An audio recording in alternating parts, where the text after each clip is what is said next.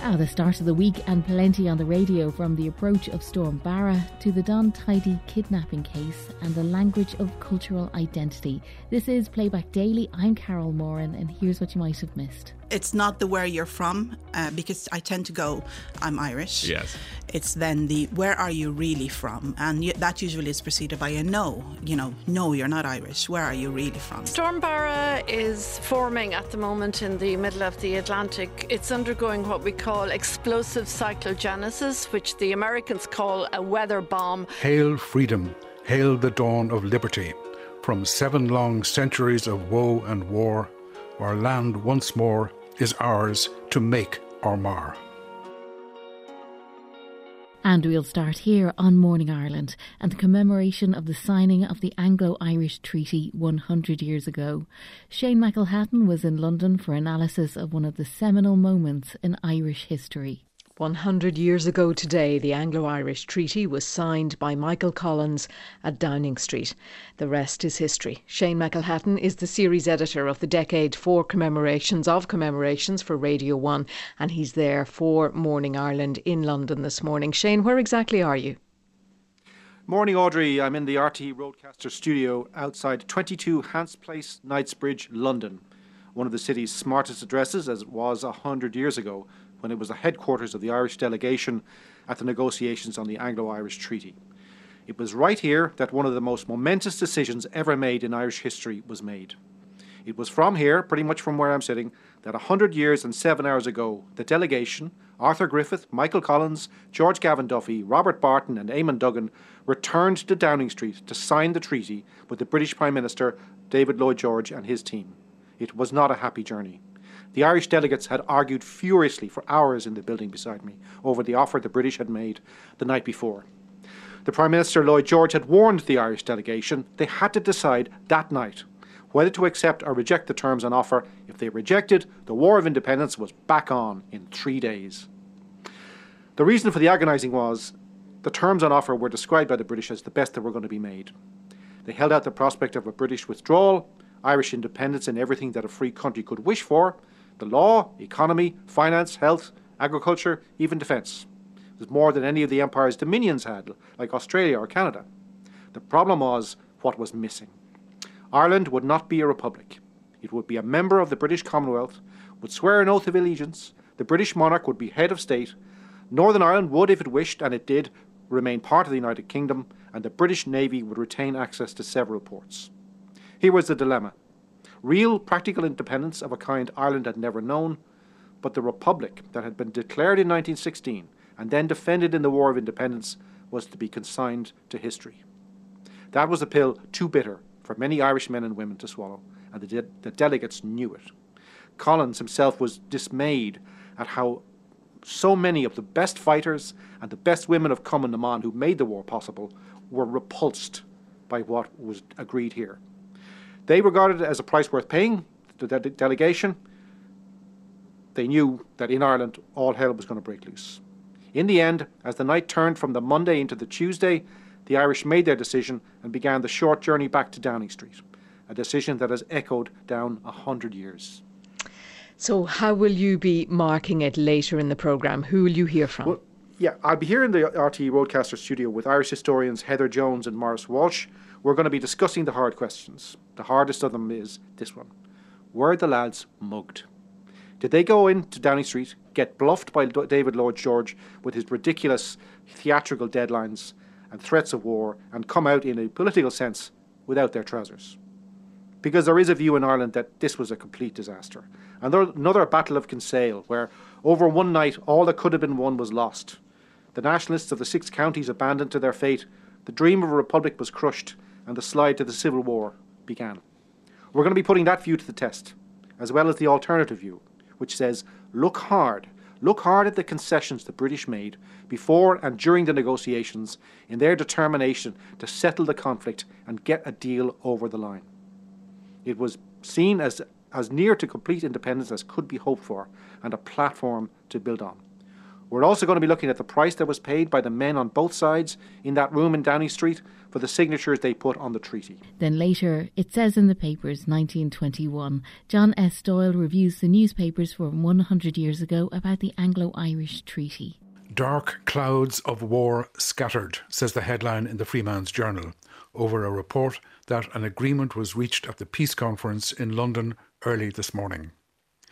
Most papers report from 10 Downing Street that when the Sinn Féin delegates were stepping into their automobile to depart at 2:15 this morning, Mr. Michael Collins was asked for the news. Not a word, he said. Are you coming back? He was asked. I can't say, he replied.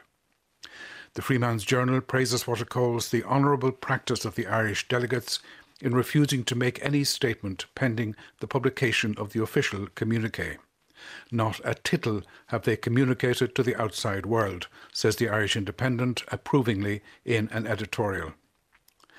The New York Times reports that a few minutes after Mr. Collins's remarks, a cabinet minister came out and said the news was not at all bad. He stepped back into the Premier's residence and came out again then and declared an agreement has in fact been reached. The Freeman's Journal says that the Anglo-Irish Peace Treaty will rank in history with some of the most epoch-making events in the world's annals. The feud and friction of centuries come to an end, says the Independent. If the treaty reconciles Ireland to the empire, the Irish Times says, nobody will welcome it more gladly than the loyalists of Southern Ireland.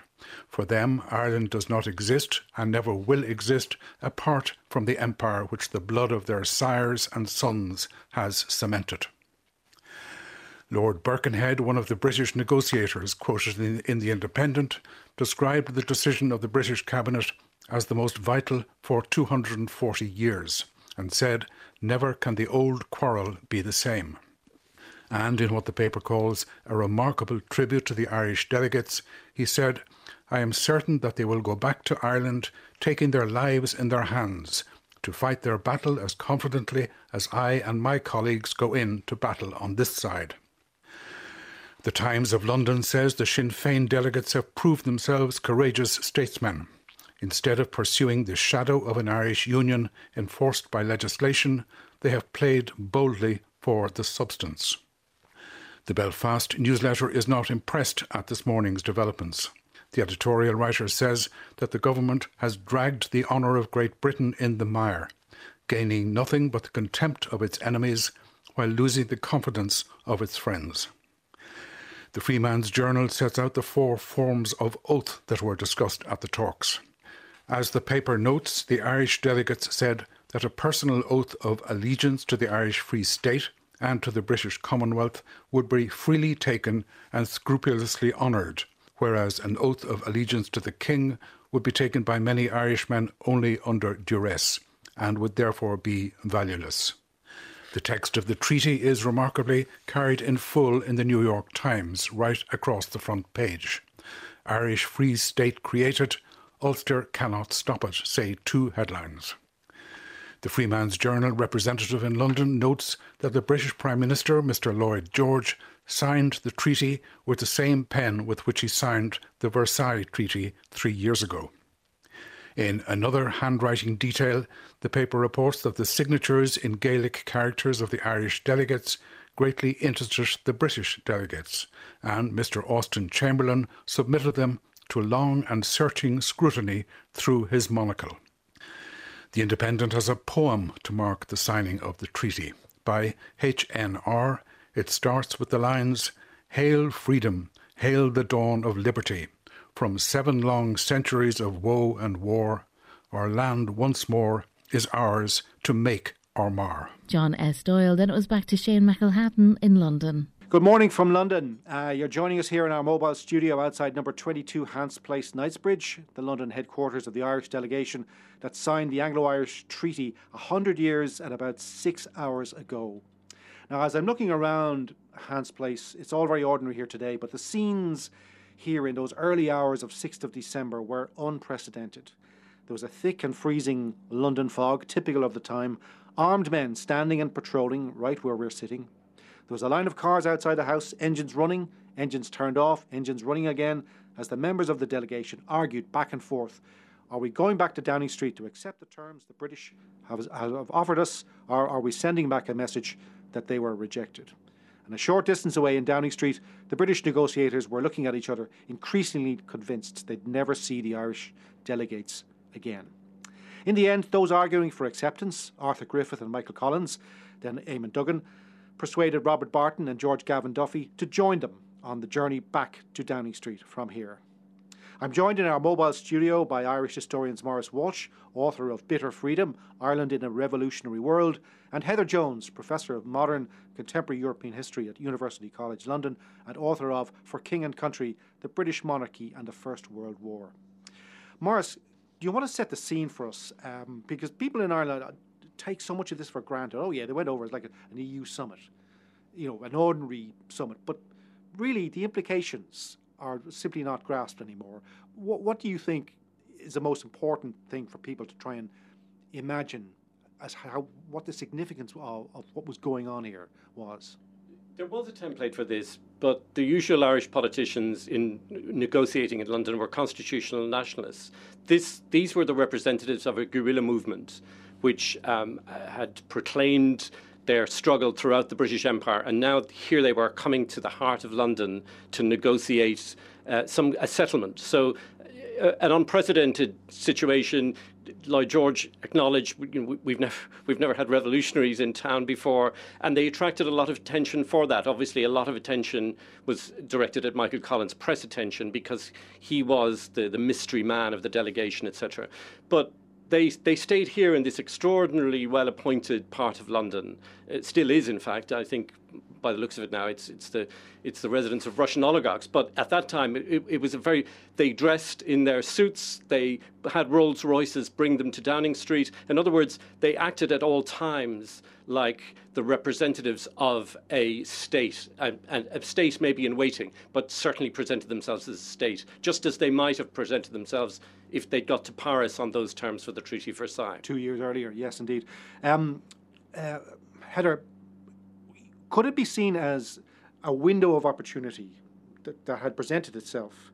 And there were two things that were happening at the time that allowed this window to exist. The pause of the war, independence, but also British political arrangements. Yes, there's a coalition government, so any British government that acts at this moment won't face a strong opposition in the House of Commons. So the fact that the Tories and Liberals are in government together means they can both share this moment of peacemaking. And if we think, Maurice mentioned Versailles, the arc that the Irish have travelled from being in Versailles and not being actually given any access to negotiation to being here in the centre of London and in the West End as delegates negotiating with the British Empire is quite dramatic. And that moment of truce in the summer of 21 is really key to bringing that about, and the coalition and the fact that there isn't going to be a Tory obstruction to anything Lloyd George does. So there was no Tory ambush waiting for him because the Tories were in the room with him. Yeah, no. The Tories, they could bring their backbenchers, their hardliners along. He'd also got rid of Bonar Law, who's in France, who's one of the most hardline unionist figures. Also, in Ireland, the situation has changed too. The Southern Unionists have come on board with accepting a potential Dominion solution. And we've had the King's speech indicating the monarchy is also pushing now for a Dominion solution as well. So a lot of things have changed in the summer of 21. Professor Heather Jones and Maurice Walsh with Shane McElhatton in London from Morning Ireland. Then later on Today with Claire Byrne, Professor Diarmaid Ferriter on the signing of the treaty. There are very striking photographs of grave-faced politicians in London 100 years ago. I was looking at them this morning. You could see them. You could see the pressure that they were under and they're caught in the light of the flashbulbs. But think about those who are waiting at home. For all of the focus on the negotiators and how important those politicians were, think about those who are waiting. On paper, there were 112,650 members of the IRA in Ireland at that time. There were thousands of Common Man members. They were waiting to see what would transpire. Many of them, perhaps we could say, had unrealistic expectations about what might transpire in London. But we have to start thinking about them and how they dealt with the news as it came out. And over the course of the couple of days after the signing of the treaty, there would have been widespread, obviously, press coverage about the contents of the treaty. Some of them were horrified at what they regarded as a great betrayal. And there are very telling moments during the treaty debates where politicians and soldiers, and remember, many of them were two sides of the same coin. Cathal Brugha makes reference to the men who count. And he's talking, of course, about the IRA. What will they make of that? Historians estimate that over 70% of the IRA were opposed to the treaty. About 12,000 Cumann na mBan members anti-treaty. So when you consider that, some form of conflict, I think, was inevitable. There were also many soldiers who believed that they had brought the Republic into being, and it wasn't for politicians to give it away. And that might be a simplistic narrative, the idea that they gave away the Republic in London because it was never on offer in the first place. But that was a very strongly held view. So when you consider that, some form of conflict was inevitable. There were also those, including Liam Lynch, who was later to assert that it was up to soldiers to hew the way to freedom for politicians to follow. So again, you can get that sense of the concerns about the balance between the military perspective and the political perspective. But we should acknowledge there were various attempts to bring both sides together. The first 6 months of 1922, they're fraught, but there are various attempts to try and maintain army mutiny. And even both sides of the treaty divide after the Dáil vote in January. They meet in February again in the Mansion House. They agreed to postpone elections. And again, the primary preoccupation is keeping army mutiny. Army unity. So when you consider those impulses at work in the first few months, you could say there were valiant attempts made to try and prevent conflict. But ultimately, those who had dug their heels in by February and March 1922 were going to become more entrenched. Can we indulge in a bit of whataboutery now? Because just reading all this stuff over the weekend, the controversy around De Valera, the description by some historians as, why wasn't he in London? It was mystifying that he wasn't there. Had he been in London, would the outcome have been any different? It could have been. But you could argue that it was unlikely. He had been over in London in July. He had met David Lloyd George one-on-one before the formal negotiations began in October. He knew what was on offer. He knew the limitations. What he was trying to do was ride two horses. I mean, he was trying to be involved in negotiations, but he remained in Dublin. And there was an arrogance to that, you could argue.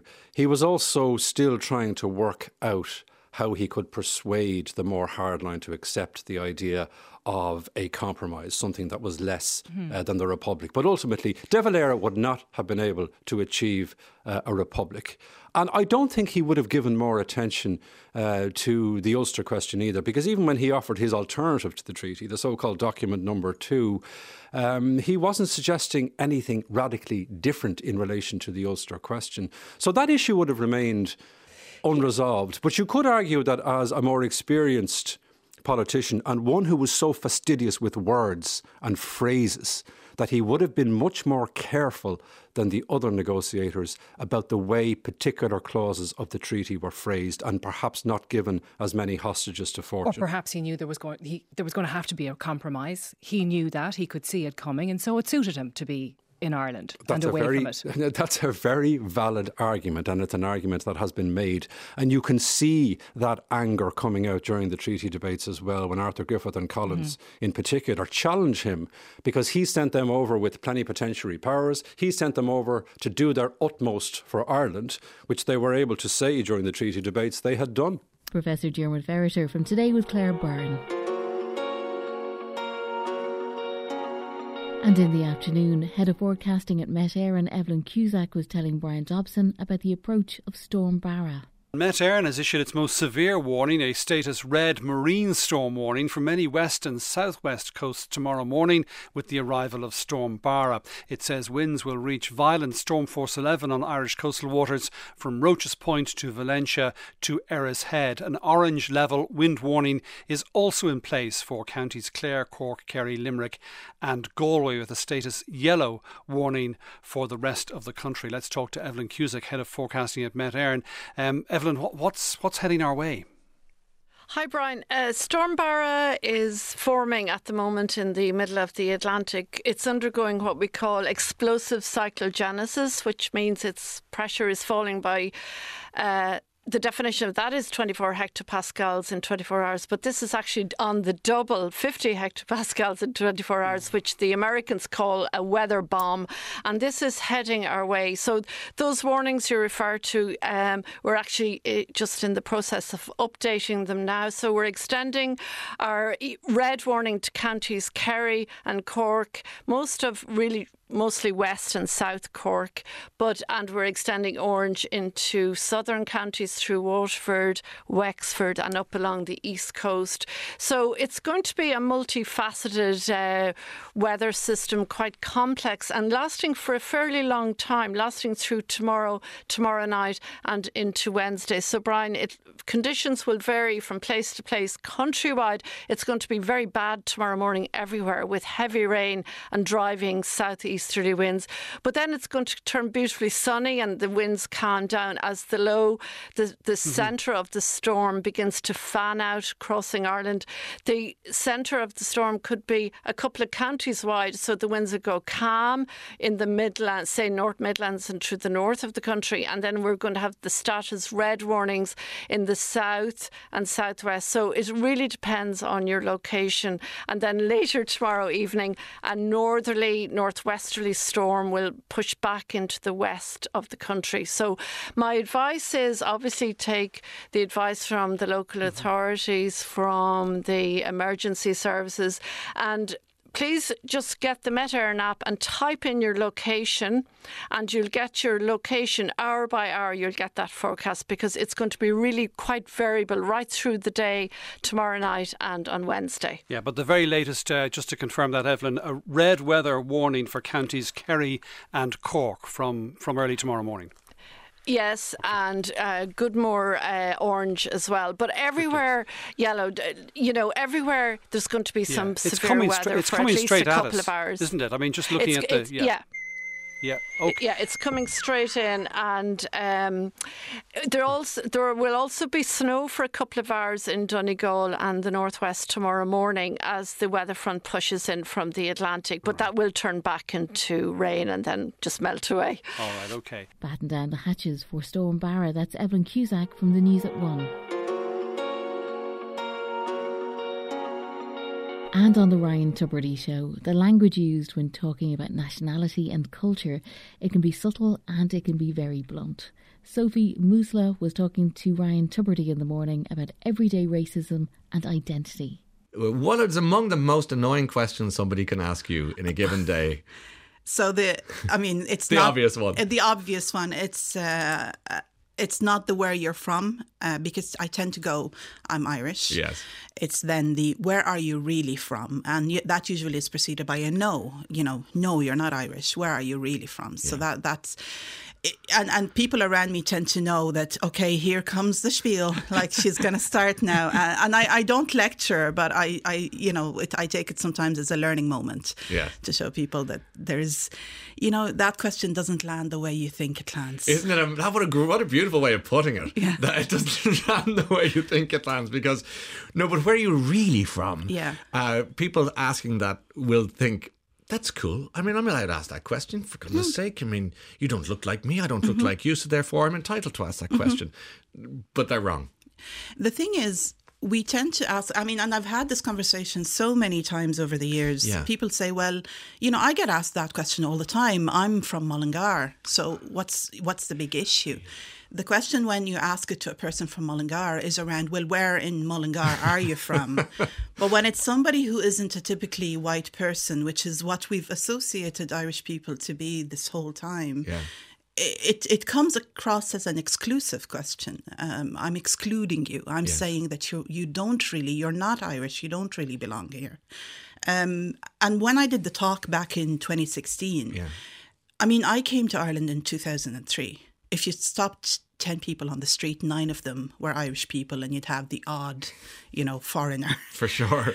And things have evolved and things have changed, and we've started, and I talk about how we've invited a lot of people into the country. We've started adopting children who are not typically white children. Yes.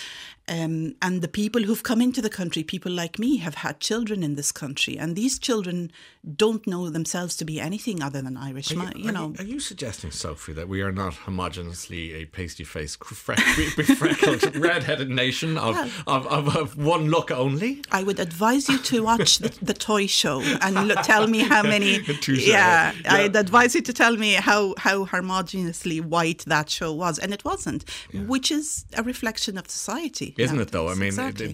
you have to reflect society as it's evolved. And this is where it comes down to, as you say, the question that you were asked. And when you came to Ireland the first, I'm bouncing around here in my head because there's so many questions I want to ask you, but I will alight on this one, which is the question, as I understand it, that you'd rather people ask is, can I ask you about your heritage? Yeah. Rather than saying, but where are you really from? There's a classiness to the language, isn't there? It's just a change of, instead of where are you really from? Yeah. Well, what's your heritage? I found people get very creative. They go, well, Musla isn't a typically Irish last name. Yeah. That's fine. So you understand what they're trying to say, or you look like you're new to the parish is another one that I've been getting recently. But you could get that, like you say, if you came from Clifton to Mullingar, couldn't Absolutely. you? Absolutely. I moved to Aughrim 4 years ago, Aughrim Wicklow, and I still get you're the new one. And okay. And I know of people telling me that we've been in Aughrim now 20 years and we're still the newbies. So, But even within, if you go back 30 years, I suppose the point I'm making is that if you go from Dublin to Cork and you live in Cork, you're still the blow-in from Dublin. There is that insular thing we have here. Exactly. So Sophie spoke about her heritage. Where are you really from? I was born in Dubai. Okay. I wouldn't be considered a citizen of Dubai because you do not acquire citizenship in Dubai by right of birth. My parents were Palestinian refugees. My grandparents would have left Palestine in 1948. Oh, okay. So historically loaded story, yeah. Mm-hmm. Yeah. And my mother would have been a refugee in Lebanon. My father would have been a refugee in Jordan, and they both met in Dubai, where they moved to start a new life, and they had me. So I've 4 or 5 countries in my background. Yeah, it's like a who's who of where. Exactly. Okay, yeah. And Ireland? Ireland, I've moved to in 2003, so it's almost 20 years now. Okay, I've been here. Was there a reason of all the countries in all the world? I met a fella. There you go. Said like a real Irish woman as well. You met a fella. I met a fella, and he was working. We ended up getting married. Sure. I came here, and I had no expectations of what I was coming into, but it was very immediate to me that I was comfortable here, and in a way that I belonged. I think a year in, I was thinking, I want to set roots here. This is where I belong. And it's very difficult in a world that is as global and as different as it is nowadays to understand what that means. But I think you sometimes think about how easy things come to you, how you can integrate you communicate freely. You're able to understand the norms of a society. You're able to take that society in, and I also, to add on to that, I'm constantly in awe and I'm constantly admiring what I see in Ireland, and I think that's why the decision was a no-brainer. The food and the weather weren't an issue for you? I've no problems with the weather. Give me scarves and hats and coats any day. I hate summer. I hate the sun. You truly are an Irish woman. Exactly. I've never tolerated the sun. The food, I think, God, we're one of the culinary centres in Europe now, aren't we? So you're okay with all of that? I'm fine with that. Do you have much connection to your Palestinian roots still, or how do you marry the two? It's interesting because I've seen the term global citizen being branded around. Mm-hmm. Some people now tend to call themselves global citizens because, like me, they come from a certain heritage, they live in a different country, and they choose not to have an affiliation one way or the other. I am very Irish affiliated, I think, and I still have a lot of compassion, a lot of respect for my heritage. But even if you talk to my family, I was visiting family early in 2020, just before the pandemic happened. and they were going around serving coffee. And they're like, oh, just make tea for the Irish one. Okay. Yeah. So, even in conversations, it'll be the Irish Sophie, because she's no longer one of us. She's different now. Is that done in humour, or is it more nuanced? It's a bit nuanced, but I mean, there's no malice in it. They just accept that she's found her home and she's found her tribe, and her tribe isn't necessarily doing the same things we do. Why did you go to the trouble of delivering a TED talk on this subject of where you're really from? Do you know, it was one of these things that happen when the universe just presents itself to you, and you know that you have to step up. So I saw the call for the speakers, and I think the theme was Tomorrow Imagined or something like that. And I immediately knew what I was going to talk about. It just came immediately to me. So I remember setting up my laptop, I filmed my intro and my application and sent it within 5 minutes. I knew exactly what I wanted to say. It was a given that this would happen. Your speech features in this book, Irish Women's Speeches, Voices that Rocked the System, which of course is edited by Sonia Tiernan. Congratulations for being included in that, because that's quite something, and it's very appropriate, I think, that you're there. I'm very humbled. And Ryan asked Sophie about the undocumented people in this country. You know, I was watching the news, Sophie, I should say, the other day, when I saw a whole bunch of people cheering because the legislation is now shifting to allow undocumented people to become set themselves on the path to citizenship. And the footage of them cheering about this, it nearly brought a tear to my eye, because it reminded me of, I always think, the immigrant story to this country is so echoed and mirrored in history by the Irish experience in other countries. It's so profoundly so. But these people were cheering, saying, we did it. And we talk about the undocumented Irish in America all the time. So everyone's looking for a home somewhere. Exactly. And it's about the welcome they get when they get there. And they choose to stay here and to embrace it. That's the other thing. There's always, the negative side of the story, those who want to exclude people like them and who want to deny them citizenship always assume that, there's that joke about Schrodinger's refugee. He's always on the dole, but he's taking all the jobs. But they choose to come in, and they actually work a lot harder. And this isn't just me, this isn't just anecdotal. You can look at a lot of sociology research that will prove to you that they'll choose to work a lot harder. They'll choose to avoid reaching out for any sort of social welfare. They'll choose to kind of establish themselves, to teach their children the language, the culture. They'll choose, sorry to cut across, but they'll choose to do the jobs that people don't want to do now, sort of thing, just to make the bob rather than take it from the state. Not they is broad, but but they're grateful. But there's a work they're grateful ethic, for the experience, and I think for me, being part of this country means being grateful for the country and championing the country. Yeah, and speaking well of it. And look, we're not perfect. There is no perfect country. But we constantly develop and we constantly strive to be better. And I think that's the point that we have to keep in mind. My one concern with history and how in some ways the pandemic has taken over in terms of the only story in town. But I do think that the story of the direct provision centres in this country will be an ugly point when we look back in 20 years' time. I think it'll be something that we won't be greatly proud of, particularly my generation, because then I'll be 75, 80, whatever, when it's too late to say, let's change it. But all we'll be doing is whoever the Taoiseach is might even be born yet, will be saying sorry in Leinster House. I hope so, because that's it's a very dark bullet against our name. It's happening.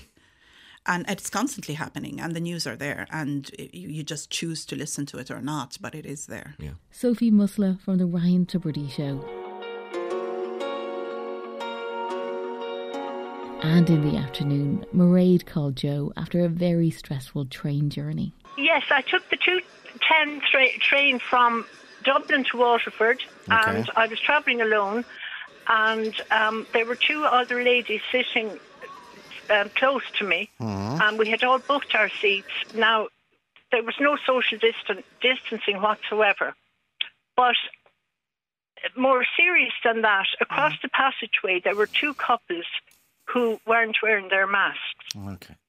And the security man passed up and down, and he definitely would have seen that they weren't wearing their masks. And I felt very compromised, and I didn't know how to approach it. And I thought that maybe if something wasn't done by someone else, that I would discreetly bring the matter to the security man's attention. But then a very serious looking lady got on the train, and she started shouting at the people across the passageway, and then they started shouting back at her. What was she saying? She was you're not wearing your masks. Okay. And she stood up and she pointed her finger and she said, "You better put on your masks or I call the security man." It's the ticket collector or whatever, but they are the guidelines. They're in all the ads for Irish Rail. I know. You have to wear a mask. Yeah, there was a loudspeaker shouting it out for the whole journey. But this lady, anyway, I mean, she obviously approached us, in a not too good fashion. And the people across the passageway started really shouting back at her. And what were they shouting back, Mairead? Well, I don't know their exact words, but it really wasn't pleasant at all. And were they telling her to get lost, or were they telling her? Oh, absolutely, yeah. Okay, were they telling her we have an underlying medical condition? We have a medical cert? No, I wouldn't say they were anti-mask, but they just took exception to this woman, and I think, she approached her very badly. She could have had an underlying condition, and she buys a ticket on public transport because we're told on public transport there's certain limits on numbers, there's ventilation, and everyone has to wear a mask. Yeah, absolutely. And when she gets on public transport, she sees 4 people prominently not wearing a mask. And at this stage, how long have they been on the train, Mairead? Oh, we're now in, we'll say, Carlow. We come from Dublin. That's a good, 40 minutes an hour? Well, it's more. It's a good hour, actually. But my point is that she approached it badly. And if she had gone to the security man and said it to him, but it ended up very, it was embarrassing to be caught in the middle of it, Well, how did it end up? Well, actually, I just want to make the point that I would have blamed the security man in the first instance for not having, insisting on them wearing their masks. Mm-hmm. Do you know? So it ended up anyway that the 2 couples were getting off the train at Kilkenny, but the lady beside me insisted that the security man stands in the middle so that that they would continue to wear their masks and all that. But another point, Joe, was that we weren't asked for our vaccination certs. So that meant that, and I really regret taking the train at all. Yeah, but vaccination certs are not mandatory on public transport. Or they're not. No, not as far as I know. Okay. But you can see things changing. Tomorrow they change in gyms and other outlets. They have you have to show your double cert. But Mairead, I'm a bit baffled that you're finding fault with the lady who raised the issue. No, I'm not finding fault with her. She was perfectly right, but it was the way she approached it. She was shouting at them, and she wasn't. She shouldn't. Actually, I wouldn't have taken them on. If I was going to do anything, I would have gone discreetly to the security man and said it to him. That's Mairead on the live line with Joe Duffy. And on Today with Claire Byrne, the case I can't forget. This week, the kidnapping of Don Tidy. The massive search operation for Mr. Don Tidy and his kidnappers is being organised from the incident room here at Rathfarnham Garda Station. It's believed to be the biggest operation of its kind. We want to know that our father is well and fit now. And if my father could contact us, or the kidnappers could contact us, and give us some proof that he is... It's been marvellous to recover Mr. Tidy uninjured, but unfortunately our success has been saddened by the death of 2 very brave young men who died in the hail of fire outside Ballinamore today. The Sheehan family have been in the Gardaí almost since the foundation of the state. Grandfather, father, and now the son who has so tragically been killed in this particular security operation. When we first heard the news today, we heard the good news. And then came the bad news. It has been very shattering for everybody. How are you feeling, Mr. Tidy? I might ask you, how do I look? Great! Great. How do you feel, though? I feel perfectly physically fit and well. However, I personally feel the utmost sadness for the parents and relatives of those who have died. Some very familiar voices there, including the RT reporter Charlie Bird, former Justice Minister Michael Noonan, former Taoiseach Garrett Fitzgerald and supermarket executive Don Tidy, each of them talking about that moment in 1983 when Don Tidy was kidnapped near his home in Dublin. Now, his disappearance led to the largest combined Garda and Army security operation in the history of the state and resulted in the death of two people, Garda Gary Sheehan and Private Patrick Kelly, who were both shot dead by the Provisional IRA.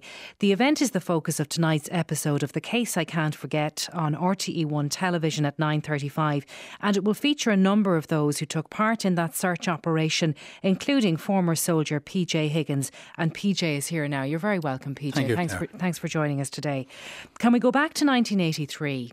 And I want you just to remind people what happened in the days just after Don Tidy was kidnapped near his home in Dublin.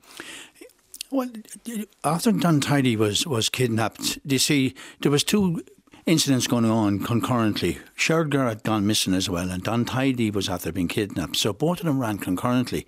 But we didn't have much involvement in it. So we'd gone home, and then on Sunday evening I was in bed, and next thing a Land Rover landed at the house and said that you have to report in the morning, we're leaving at 4 o'clock for Ballinamore. It's a mission. So in Leitrim. That was the first thing we knew about it, Claire. And we arrived in Athlone and we got kitted up, and we had to bring a 72-hour kit and headed off to Ballinamore, still not aware of what was going on. We were in the square in Ballinamore across from the Garda station around 5 a.m. and the two busloads of the young guards from Templemore arrived. There was briefings going on then at a higher level, and about 8 o'clock we got a brief just to say that we were carrying out searches. And it would be fair to say that Don Tidy wasn't on our radar. We actually assumed, because of the area, most of us had worked up there because some of us had been stationed in Ballyconnell just across the road. And we assumed that it was Shergar that we were looking for. So you weren't told what you were doing there? Absolutely not. Like, nobody was sure. And I don't even think they were at a higher level they were sure. It was either one or other. And the soldiers on the ground, a lot of us believed that this was Shergar that we were looking for. Extraordinary. So would you say it's fair to say that it was completely chaotic at that time? Absolutely, you're putting it mildly. Because you were given coordinates and you went to a wood. And we formed what we would call a skirmish line. That would be a straight line going into the wood. And we were about maybe 5 paces apart. And the idea was to keep in contact with each other. But once you went into the wood, it was like walking in a bog, if you ever walked in a bog, where your feet actually sink into the ground. Yeah. So you had to bend down on your hunkers because you were going underneath these type of Christmas-type trees. And you have to remember, we were badly equipped, we were badly clothed, we had no wet gear, and all the water was coming down. This was the 16th, this 13th of December, and it was raining, and all of the water was coming down on top of us. And as you got into the wood, it became pure black. So you lost sight and vision of the guy to your right and to your left. And sometimes you may become disoriented that you just didn't know where you were. And so you didn't have the right equipment. You didn't know what you were searching for. Absolutely. And you couldn't see anything. Yeah. It was something like it was like something in the dark ages. We just weren't prepared for such a mission. And Claire asked PJ about the 2 lost lives. Don Tidy was found, as we heard there in the clip, and brought home safely, but a soldier and a guard lost their lives. Yeah. The guard, the recruit Gary Sheehan, and 35-year-old Private Patrick Kelly. And you knew Patrick Kelly and you knew his family and you've kept in touch with them over the years. Exceptionally well. Paddy and I had been to Lebanon in 81 and we were involved in another incident in Dinah Harbour. An Irish soldier went missing and one was killed. And so he was a kind of a mentor to me because I was only a 21-year-old came from college into the army, 21 years of age, and was in charge of a section of men. So Paddy used to tell me to calm down, Gosson, relax, Gosson. And he lived down the road from me, and to say he was a gentleman was putting it mildly. Would Paddy have killed anybody? Absolutely not. And, this is the one thing that I always keep coming back to, Claire. We were ill prepared. And I say this in the sense that no Irish soldier that I know of in my 42-year service ever went out to kill anybody. And we went to Ballinamore with purely the intentions to search. But the killers of Paddy Kelly went to kill. They were prepared to kill. They had an exit route. They pre-planned everything, and they were prepared to kill to get out. Mm-hmm. But we were never prepared to shoot. In the aftermath of this, you had the funerals, the sad funerals of Garda Gary Sheehan and Patrick Kelly, which, people will see tonight as just such a poignant moment to see Patrick Kelly's children standing by the side of the grave, a desperately sad moment, and Gary Sheehan's family too. But Don Tidy was found, a capital murder investigation began, a fraught investigation, and at one point the Garda surrounded a house in Claremorris and IRA members escaped in front of their eyes. Now I want to play a clip from tonight's documentary where one of the Garda involved in the investigation talk about that moment. Are you disappointed that the fugitives were able to run out the front door past the men and into an open field and escape at 5:30 in the evening? Well, of course, we're now naturally disappointed that they weren't caught there and then, but I don't think you should describe it that they ran through the men. As I say, they ran as our men approached. But they ran out the front door? They ran out the front door as our men were approaching from the sides, on the road. And the field they ran into was actually an open field, it's not one of the yes, but this was in darkness, remember. Extraordinary. It's unbelievable. And, why hadn't they the foresight to just hold, look for reinforcements, completely surround that building and wait until the following day? Because it was a safe house. The people in it were going nowhere. They were safe, so they believed. But it's indicative of the times that was in it, Claire. Mm-hmm. It's hard for me to describe how unprofessional it was,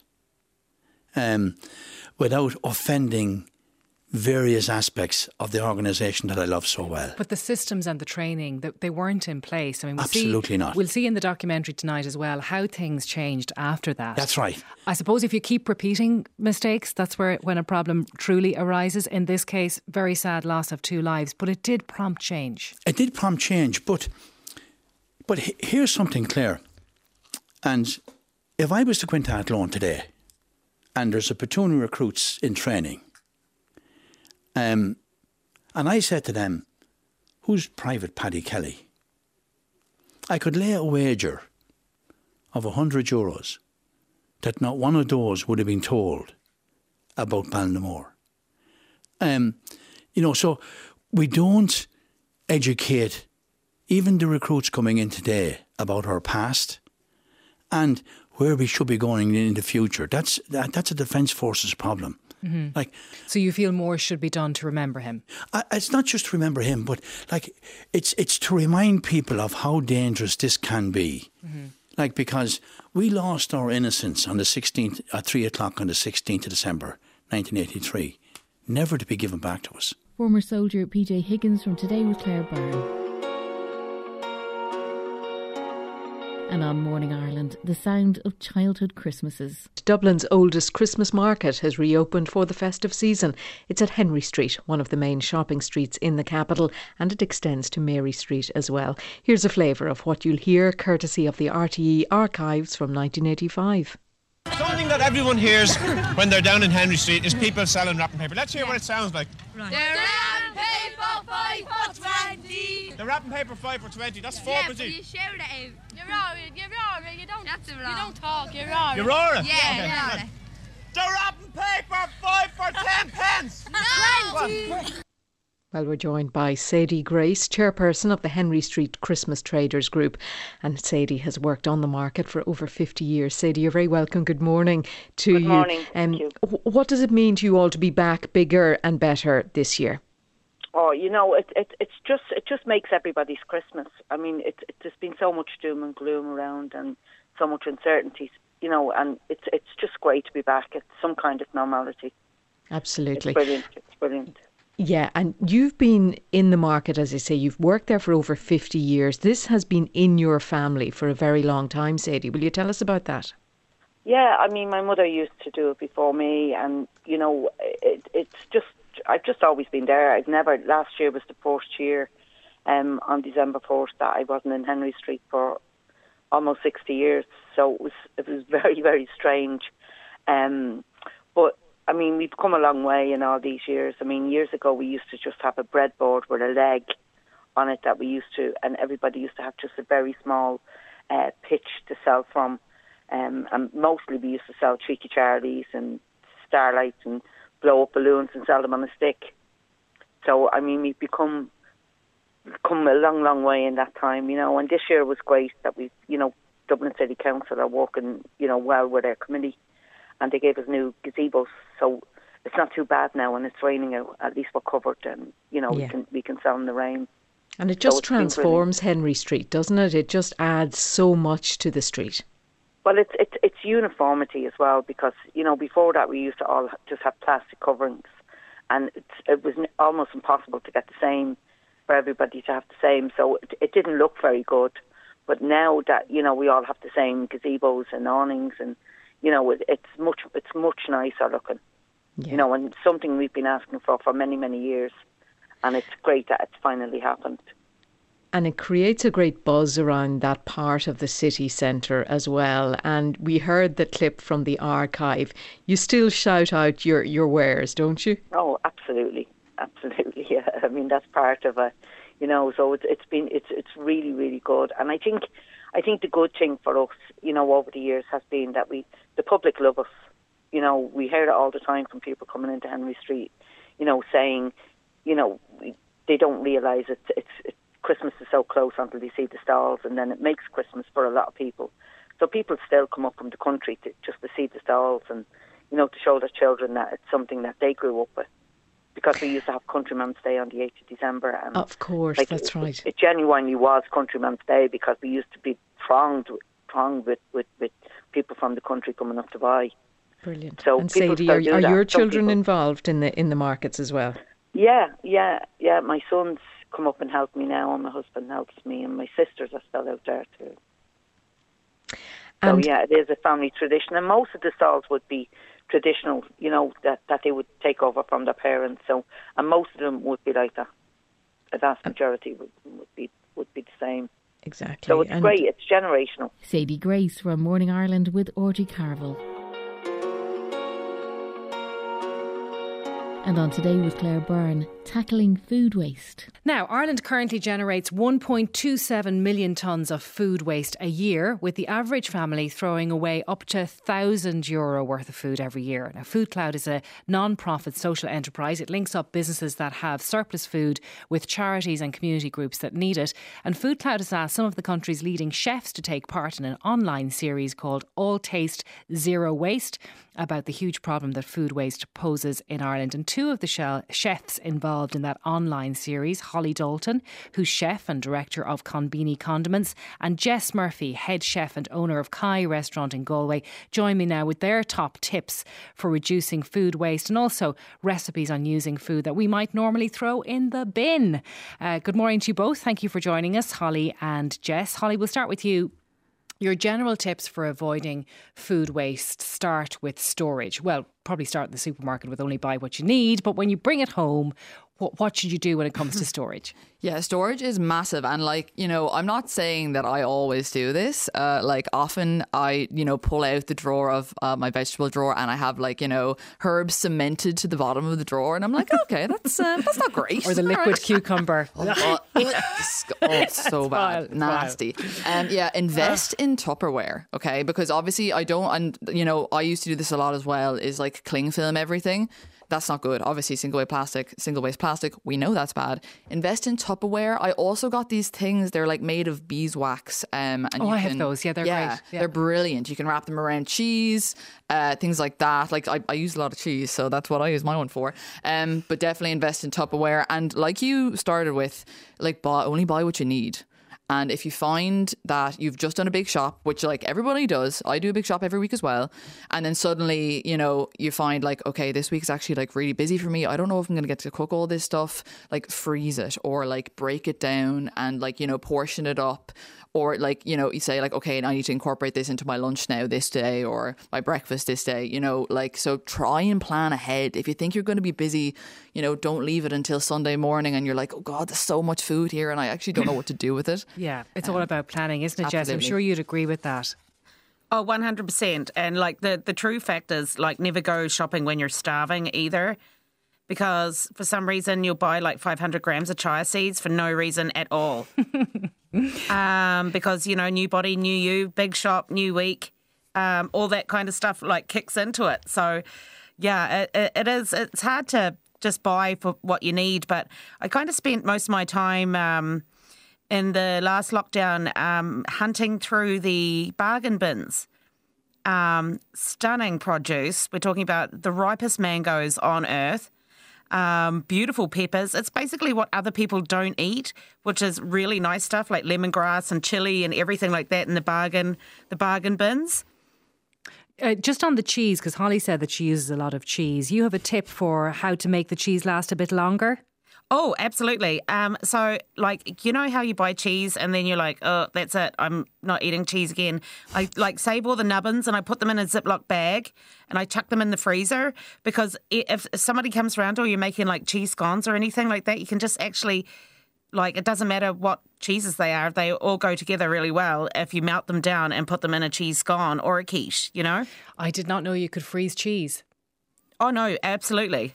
But not for consuming in the way you would fresh cheese, I assume, Holly. No, you wouldn't defrost the brie and have it with a glass of wine. No, that wouldn't be good. No. If you were like really desperate, like if that was all you had going on, like maybe. Yeah, you kind of would, but like especially in a toasty. But anyway, there's no lows. There's no lows. Jess, you're not mad about the 2-for-1 deals? No, I hate them. I think they're a false economy. Because like you buy, what are you going to do? Like buy 3 bags of pears and you have like 2 out of one bag, just buy what you need. Mm-hmm. Like realistically, I mean, if you really love pears, you might have one a day, right? And then you have the odd day that you do a wild card day where you might not have the pear. So buy 4 pears. You don't need 3 bags of like pears. Like, I need to know where you both stand. And Holly, you start with this one for me on mould on food. Okay, maybe this is like a bit controversial, but this is what I heard. Don't know if science is going to back me up here. But basically, if a food is kind of mostly liquid based, right? For example, say like cottage cheese, or if you have like a cordial or something in the fridge and there's mold on top, it's like, okay, that's gone. That's bad. Because basically mold like travels easier through liquid. Now, look, I'm not a scientist. This is just what I heard. But if it's, so I feel like we're talking about cheese a lot, but it's definitely relevant. If it's hard, right, like a loaf of bread, if you have like a big loaf of bread and it's like unsliced and there's a bit of mold on the end, just cut that off. Jess Murphy and Holly White from Today with Claire Byrne. And that's it for Playback Daily. So mind yourself in the storm. Take care. Till next time.